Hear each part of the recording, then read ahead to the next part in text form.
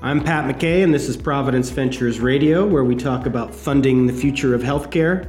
That is our focus. That will always be our focus until time ceases to exist or we change our minds. I have two guests with me today, Jeff Stolte from Providence Ventures and Cecil Cost from In Demand Interpreting. Very glad to have you both on the program today. Delighted to be here. Thanks, Pat. Happy to be here. Cecil, I have a very important question for you right out of the gate. Are you, by chance, familiar with the song Smooth Operator by Sade? Well, as a matter of fact, I am. Actually, I distinctly remember when it was released in 1984 as part of that wonderful group's debut album. But don't ask me to sing it. I'll refrain from asking that, and I'll kind of hold myself back there, although it's tempting. But I have to say, that's the song that popped into my head when I was reading about you, when I was reading your background. You have 4 decades of operating experience across a wide variety of healthcare, IT, and other technology-based health products and services. Over the years, you've worked with emerging growth companies to enterprises with $1 billion in revenue while guiding strategic development, integrating complementary businesses, building and motivating teams, and, of course, partnering with folks in venture capital like Jeff here from Providence Ventures. My friend, you definitely sound like a smooth operator to me. Well, thanks for the kind words, Pat. I'll just leave it by saying I've tried to make the most out of my 44 years in healthcare. Cecil, currently you're the chairman and CEO of In Demand. So tell us a little bit about In Demand. You know, to understand In Demand, it might be helpful to understand the industry problem. Many people don't realize that 1 in 5 people who live in this country do not speak English at home. Half of those don't speak it well or at all, and therefore are called limited English proficient. And then there's 1 million plus of deaf individuals. By law, these individuals are to receive language services when they receive health care by any organization that receives federal funding. And what In Demand does is that we provide a means by which a healthcare provider can access a medically qualified interpreter over video with a single touch of a button in roughly 20 seconds. So it provides that instant on-demand access to language services that helps healthcare organizations improve compliance with law, enhance the patient experience, and ultimately, through more effective communication, improve health outcomes. That's fantastic. Jeff Stolte, this is the first time we've heard from you on this show, but you're a recognized speaker and leader in the healthcare venture capital space, where you have 20 plus years investment experience in medical technology. As I've already mentioned, you are currently a partner with Providence Ventures, where you helped build and now manage a $150 million VC fund on behalf of Providence St. Joseph Health, a $23 billion healthcare system. And to date, you've led 7 of their 13 total investment transactions. Like Cecil, you have experience on the operational side of things, having served in product management and business development roles with healthcare technology startups including WebMD and WellMed.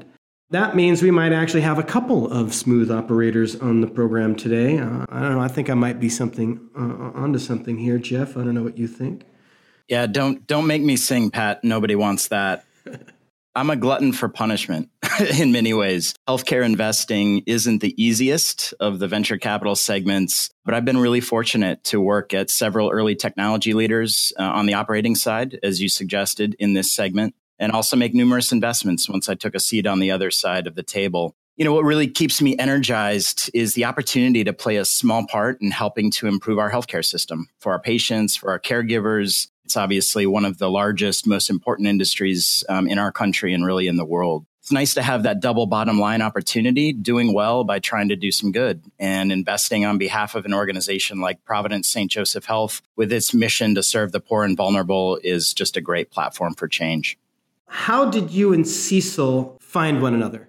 You weren't standing in the R&B section of a record store at the time, I would imagine. No. I have to say I was impressed by Cecil's deep familiarity with Sade. I remember that song, but not so intimate with it. So that's great. No, actually, Providence is a longstanding customer of In-Demand on the operating side of our organization, meaning in our hospitals and some of our clinics. And so when I started here and helped start up our fund 4 years ago, we really began surveying the landscape. And it turns out that In-Demand Interpreting was just about to raise capital from some friends of mine at a respected healthcare venture capital fund in New York City called Health Enterprise Partners. They mentioned that In-Demand was an exciting growing company that happened to count Providence as a customer. And those are the stories that immediately piqued my interest. In parallel with that, our executive sponsor here at Providence and the organization's chief digital officer, Aaron Martin, happened to know a board director at In-Demand from their respective days at Amazon. So there was serendipity across a few dimensions. Cecil was the chairman of the company at the time, but as he assumed the CEO role, it's blossomed into a really valued relationship.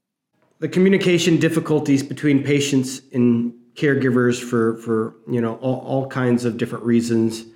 Was this an issue you've been aware of kind of throughout your medical investment career, and then you finally saw an approach from In-Demand, from a recognized sort of partner already with Providence that you could sort of get behind and believe in, or did it literally take something very specific from Cecil or a predecessor, specifically from In-Demand, to get you excited about the solution? Yeah, one of the really neat things about my gig, Pat, is that I'm in constant learning mode. So I am a generalist. I've been in healthcare my entire career. I've been on the healthcare technology vendor side. I've been in the health system side, obviously, for a long time. The one thing, that stays constant is that healthcare is a very complex endeavor. And I'll be honest, while it's intuitive that we should meet our patients wherever they are, especially from a language perspective, I had never gotten deep into the particular segment that In-Demand plays in, namely providing virtual access or over-the-phone access to interpretation services. So the fun part is trying to quickly climb the learning curve. And again, as I mentioned, when we started our fund, we were looking for those early opportunities to engage, both with our operational colleagues, looking for vendors that they were in love with, and or trying to find vendors in the market to bring to the table that they might be interested in. And so understanding why this is a big, important challenge with respect to providing access to interpretation at the point of care is an important challenge. And it's understanding why that is an important challenge and helping to point my operating colleagues to innovative solutions that can help them deliver better care is really at the core what a strategic fund like Providence Ventures is all about. So as we've discussed, we were fortunate that several of our regions were In-Demand customers at the time of the investment opportunity became apparent. And our model really works best when we can solicit the feedback and engage the expertise of our colleagues at the front lines of healthcare to hear directly from them how a particular solution meets their needs. Why is it important? What value does it create? How does it change the lives of your caregivers or your patients? And in the case of In-Demand, when I started making those calls, the feedback was resoundingly positive. And again, like a lot of technology solutions, the solution sounds intuitive, but when you get into the complexities of delivering it in the care workflow, you understand that it takes seasoned operators and technology experts to really build a company that can be effective. So anyway, as with any company, I climbed the curve and have continued to climb that curve and do so to this day. It sounds like it's really what's the most important thing is that you find partners in companies that are helpful to the overall company mission, the good of what Providence St. Joseph is trying to do, and going from there. I mean, you're not necessarily chasing technologies and looking for specific solutions. You're looking for terrific partners who are doing things that make sense for that mission. That's exactly right. I think there are a variety of models in investing. Pure play venture capital firms who, are a great source of capital, often a great source of industry connections, potentially augment, the operating expertise in the boardroom for those companies. Our mission and our unique flavor of venture capital is very specific. And it, in my opinion, and I'm not sure everybody shares my opinion, but my philosophy is it only works when a company in question is solving a big problem for our healthcare system. And so what does that mean? Because that sounds really flippant.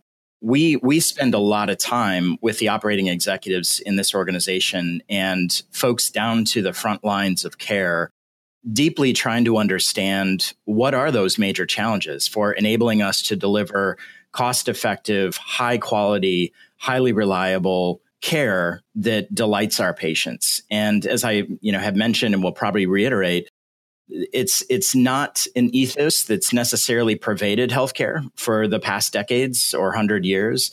But I would say with the infusion of technology and a consumer base that, quite frankly, is used to accessing services, whether it be ordering your books online or ordering your Starbucks coffee before you get to the line, they want convenience, they want high touch, but they want it oftentimes through non-traditional channels of care. Those various market trends and industry trends and consumer trends are informing the way we think about operating a healthcare enterprise. And we're very much focused on innovating around those issues. Again, as we work with our operating executives, it's getting them to help us define what we call problem statements.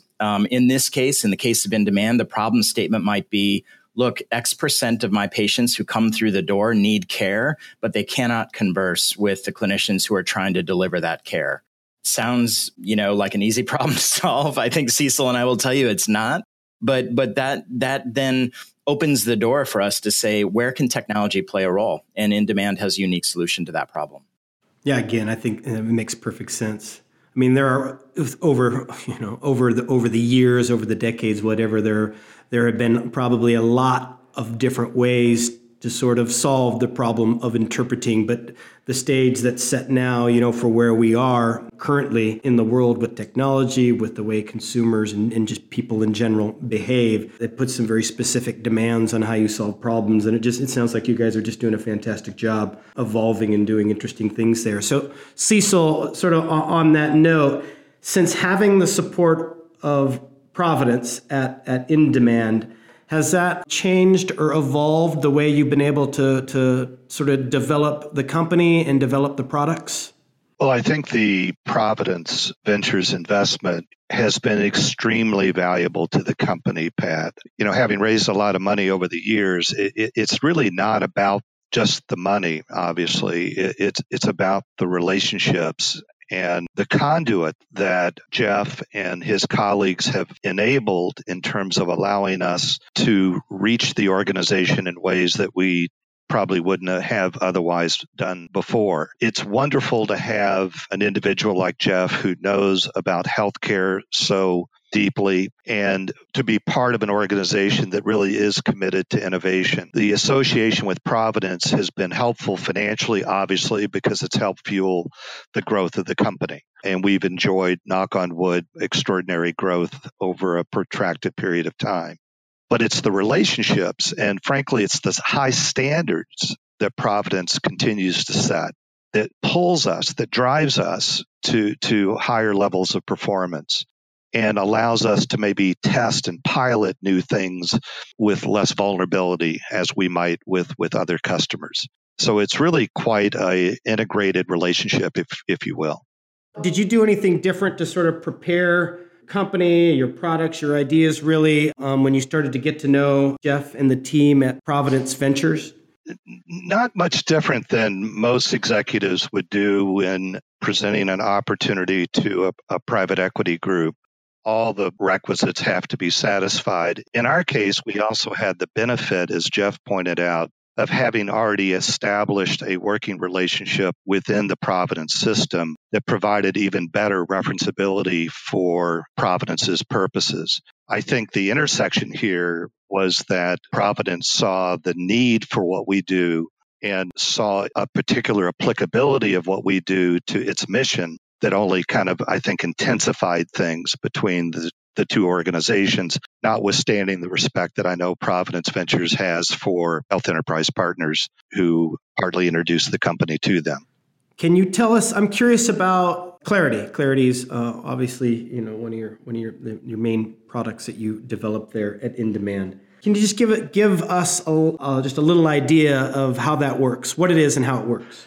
So Clarity is really the trade name, Pat, that we assign to the actual application, web-based application that enables our interpreting services. So it provides a menu of languages, allows the provider to select the language of choice, a male or female gender in terms of interpreter preference that many cultures have strong feelings about. And within 15 seconds, with a touch of a single button, they're connected live to an interpreter over video. Clarity makes all of that happen. It leverages a state-of-the-art video conferencing platform, but the routing to all of our employed interpreters that are operating throughout the country is facilitated by the Clarity application. So it's a rather sophisticated routing system that has to go across, think of it, 27 different queues of interpreters, each queue representing a different language, if you will. I mean, there is a lot going on with that product. Even just reading about it, there's a lot going on with that product, just beyond its healthcare savvy and its need in the specific healthcare world. There's production expertise involved, where there's a kind of proficiency with video technology specifically. There's casting, so to speak, at least through what you call a very sophisticated routing system. That there's just a lot of non-medical stuff to tackle in something like this. So how did the process of evolving, creating, doing what you're doing with Clarity, how does that process go? I mean, do you have an in-house team of production and sort of video experts? Do you partner with folks who already have that skill set? How does it work in a medical field, kind of hitting the right notes on some of that non-medical stuff? That's a great question, Pat. At In Demand, we use a combination of inside and external resources to perform our development work. As you know, when it comes to software, it's an always evolving thing. It's continuing to evolve over time, whether it's new features, enhancements, fixes for that matter. It's a constant. Clarity was a good example of using the best of the best in terms of components, integrating those components, adding our own intellectual know-how in regards to the call routing capability, and making sure that it can interoperate, which is something that we should talk about, at a future point in terms of where we may be going. It needs to interoperate with all other things that are patient-facing that require the need for language services. Jeff, question for you. Do you speak any other languages? I do not. I took the requisite 4 years of Spanish in high school, and I was fortunate. She might not feel this way, but I was fortunate to marry a South American woman. So my running joke with my wife, and she doesn't fully appreciate this, by the way, is that I can deftly name and order almost any food or drink in perfect Portuguese, but my conversational ability is definitely lacking. So no, I don't claim fluency in any other language. I'm working on it. But, I'll tell you, marrying into a family where all but my wife, who is perfectly fluent in English, are only fluent in their native language of Portuguese certainly makes me think more personally about the needs for services like In Demands. God forbid something medical were to happen to my in-laws during their visits to the States. It's comforting to know that our facilities here in Seattle and across our other 7 states would have a real-time option for them to effectively engage with their caregiver. And to your other question, I visit Brazil once a year, and I've been in many situations where I was on my own. I had to navigate situations without access to the pervading language. My wife she doesn't give me a long leash, but she'll let me, stroll the streets a little bit. And it certainly helps to build empathy with what must be a very challenging medical situation when you don't speak the language of your caregiver. I have a similar situation myself. Like my wife speaks perfect English. She grew up Western, but her folks speak Mandarin.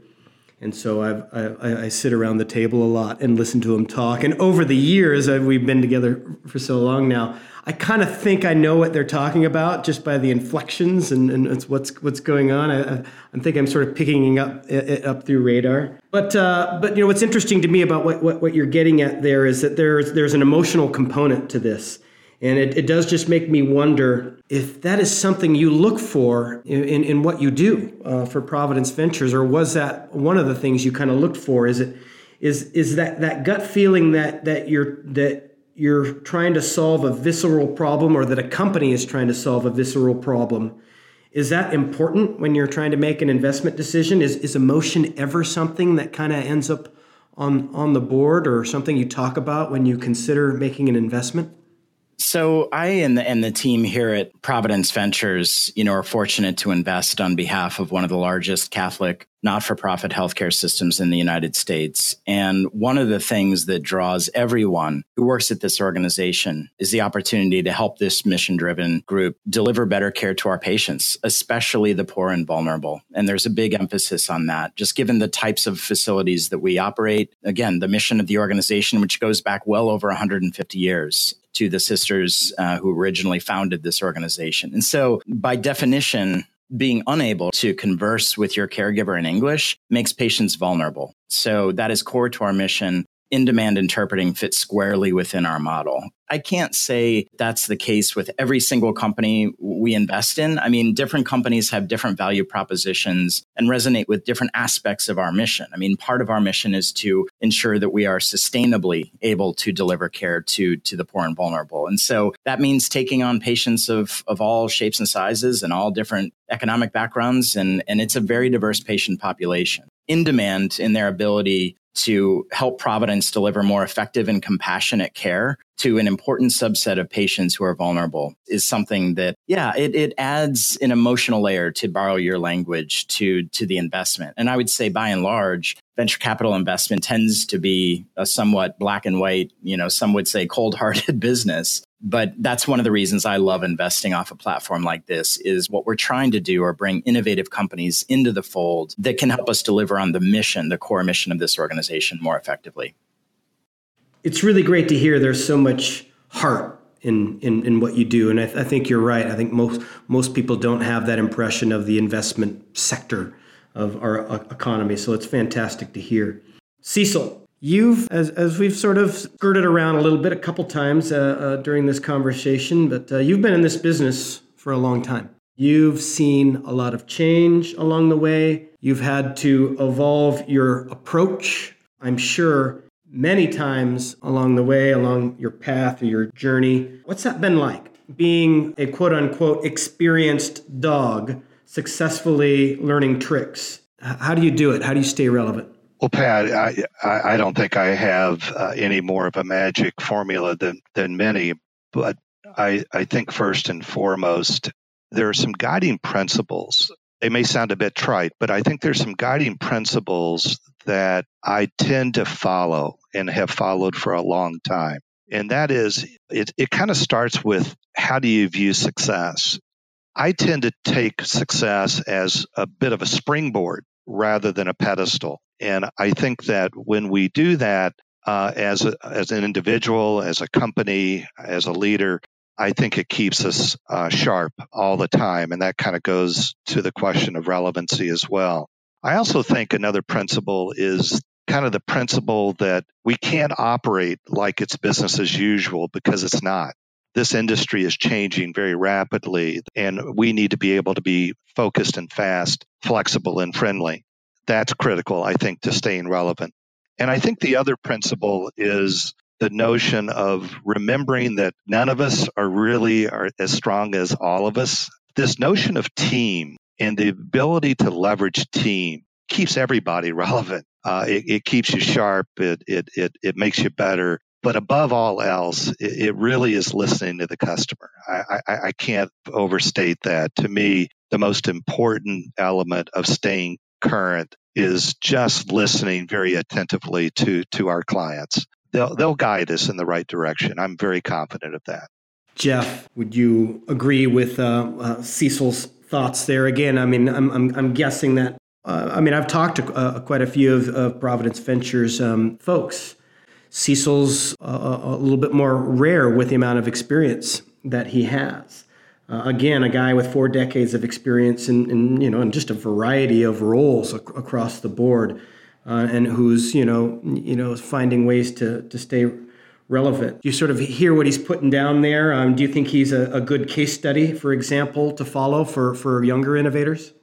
Yeah, I think Cecil highlights exactly the kind of leader that we look for. And again, to your point, Pat, some of what Cecil has, it's not magic, right? It comes from a lifetime of experience. And so I think you can't magically make somebody older or more experienced. As you can probably tell, despite a life full of accomplishments, Cecil remains very humble. He takes a servant leader approach that I personally love. I gravitate toward. It's the kind of management style, if I were back in the operating environment, that I would want to work for, right? And I hope Cecil doesn't take offense at this. He runs a technology-enabled services company, but I wouldn't consider him a deep technologist in the classical sense. He's very capable of speaking the language, but he's an operator. And no, you're still not going to get me to sing, but he's a smooth operator for sure. He's a smooth operator, and I think this builds on a couple of Cecil's philosophies, and I've observed this firsthand. He surrounds himself with a very talented set of colleagues that have expertise in areas like technology and marketing and sales, and he leads the symphony, to take your musical metaphor a little bit further. And so for any company that we look at, the composition of the team and the humility of leadership is something we analyze carefully. Unfortunately, I've often found it's hard to deeply know the CEOs you're about to get into business with until post-investment, until you're in the trenches, so to speak, when you're truly in business together. So sometimes you get lucky, and I certainly feel that way about Cecil. It's refreshing, and I hate to almost say it out loud, but I'm no spring chicken, anymore myself, but I feel as relevant as I've ever been because of my experience, and to hear that, the investment, there's a section of the investment economy that really still looks at that and, relegates that kind of importance to it it's just nice. It's just nice to hear that that's out there. So Cecil, I'm a young innovator. Maybe I'm just coming out of grad school. I got a great idea. I've got an idea I just know is going to change the healthcare field, and I'm just champing at the bit to get something done with it. What kind of things would you tell a young innovator with an idea in today's world? I think it's pretty simple. It's prove that it works and prove that you can get customers to pay for it, and bring enough customers to the party to someone like Jeff that can speak confidently and highly of the product or service that you're bringing to market. In healthcare today, it has to make a real difference. I'm not necessarily saying it has to be new to the world. It just has to be better. More of the same is not what healthcare wants to spend their time on, in my humble opinion. I'll certainly defer to my colleague Jeff for his thoughts. Jeff, would love to hear your advice for young innovators out there. And also, quite honestly, too, we haven't covered this on the show. What about the kind of folks who are looking to become investors in the medical side of the economy, in the medical health field? Like, what kind of advice all around would you have? Yeah, maybe I'll start with the latter, but I'm happy to try to address the former too, because I speak with entrepreneurs all day long, and they come in all shapes and sizes. But, on the investment side, I took what I and probably most in industry would consider a fairly non-traditional approach or entry into venture capital. I didn't graduate undergraduate wanting to be an investment banker. I didn't come out of business school even necessarily thinking venture capital was my path.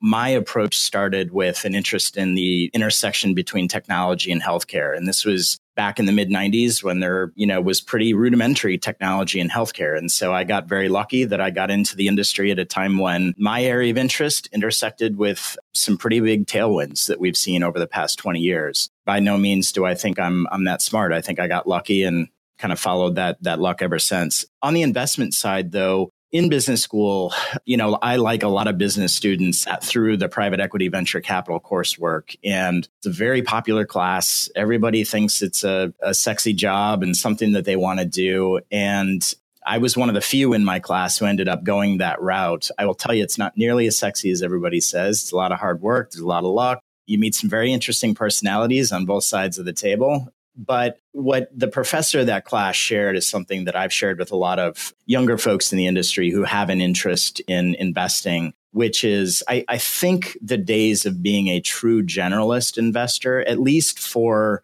the domain that I've been in for the last 15 years on the investment side in healthcare investing, are kind of done. I think you need to build. I think it's helpful to have some operating experience. You obviously need the financial and investment chops.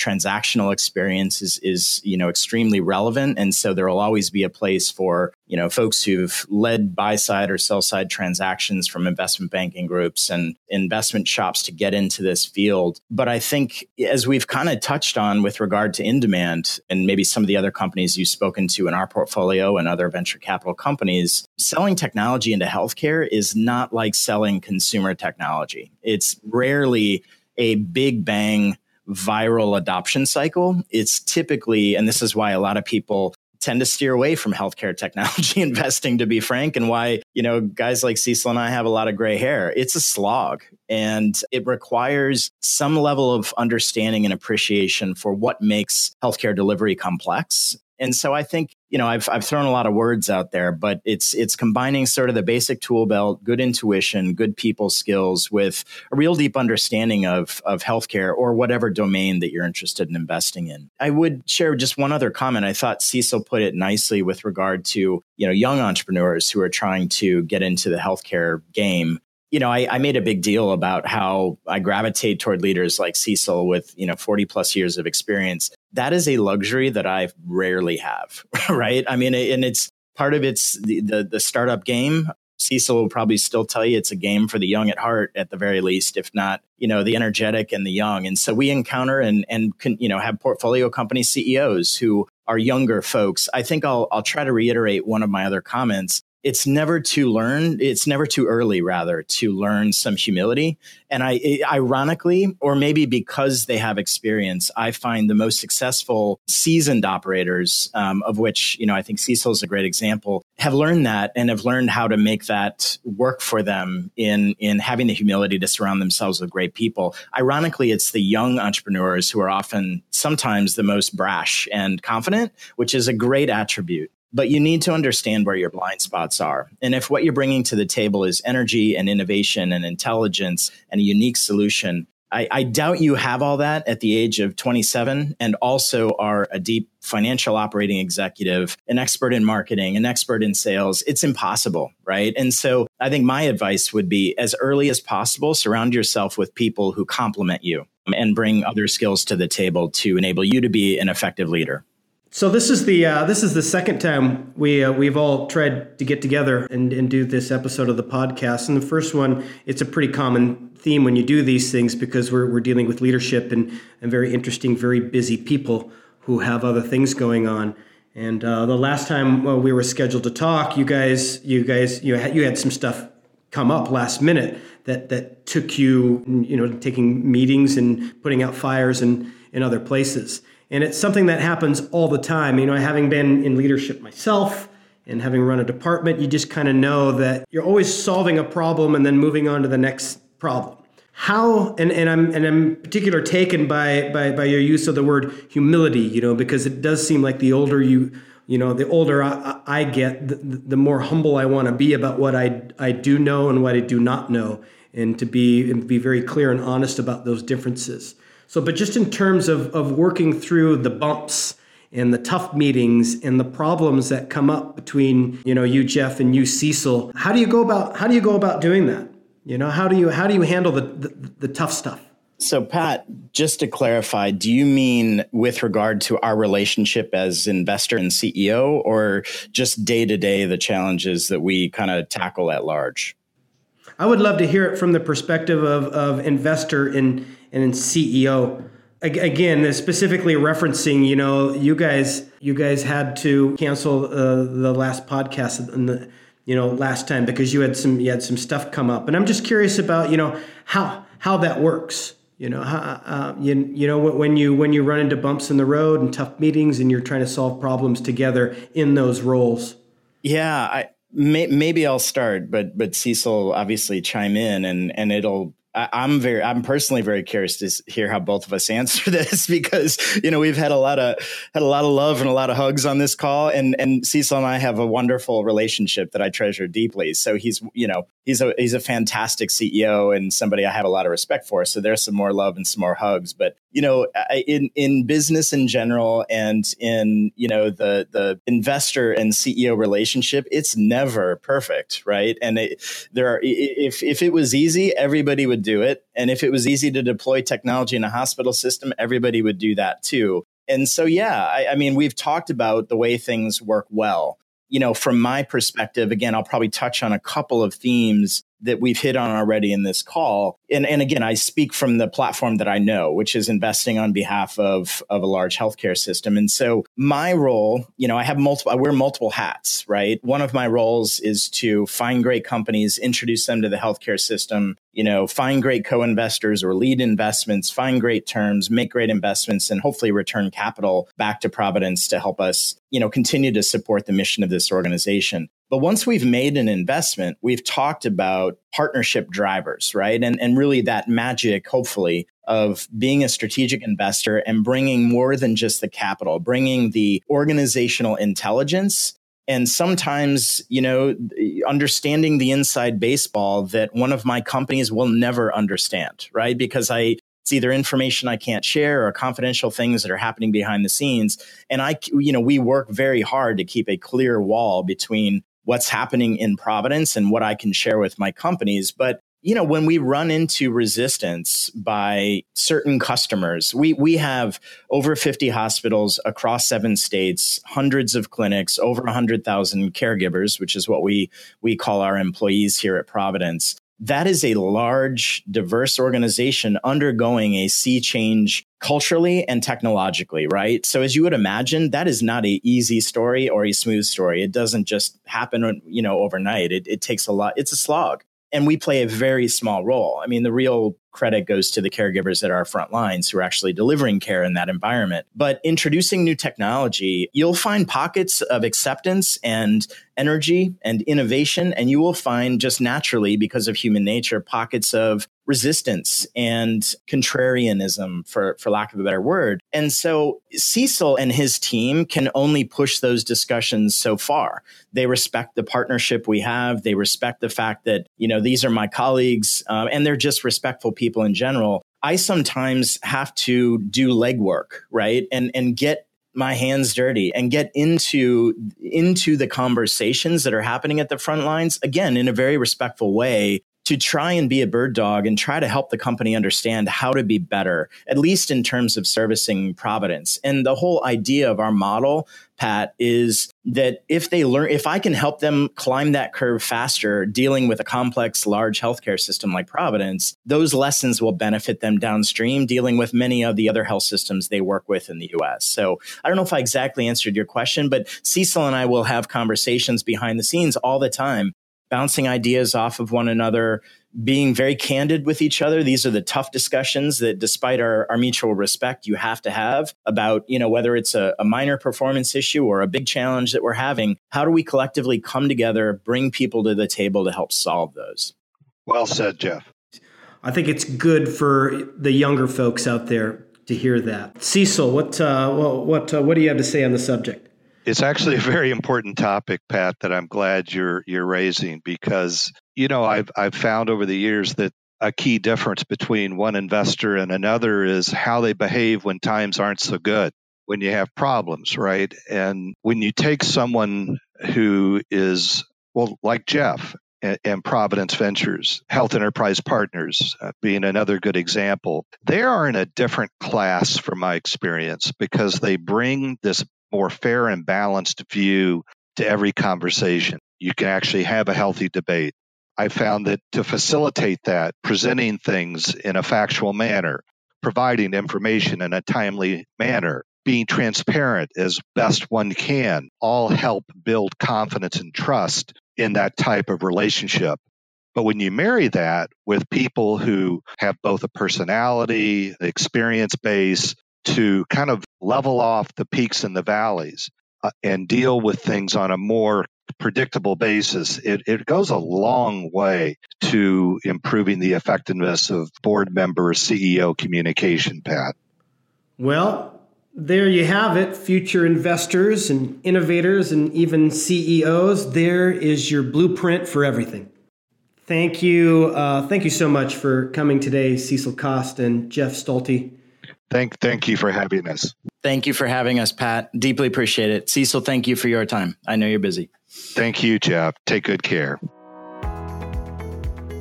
That's the conclusion of this episode of Providence Ventures Radio, where we talk about funding the future of healthcare. If you have any questions or suggestions for the show, or just want to tell us you think we're the bee's knees or even the cat's meow, we'd like that kind of feedback. Check out the Provinnovation channel on Medium and leave your thoughts, or follow Providence Ventures on Twitter. Thanks for listening. We'll be back. Hey, Jeff, I thought you did a terrific job. Ditto, man. It was great. Both you guys.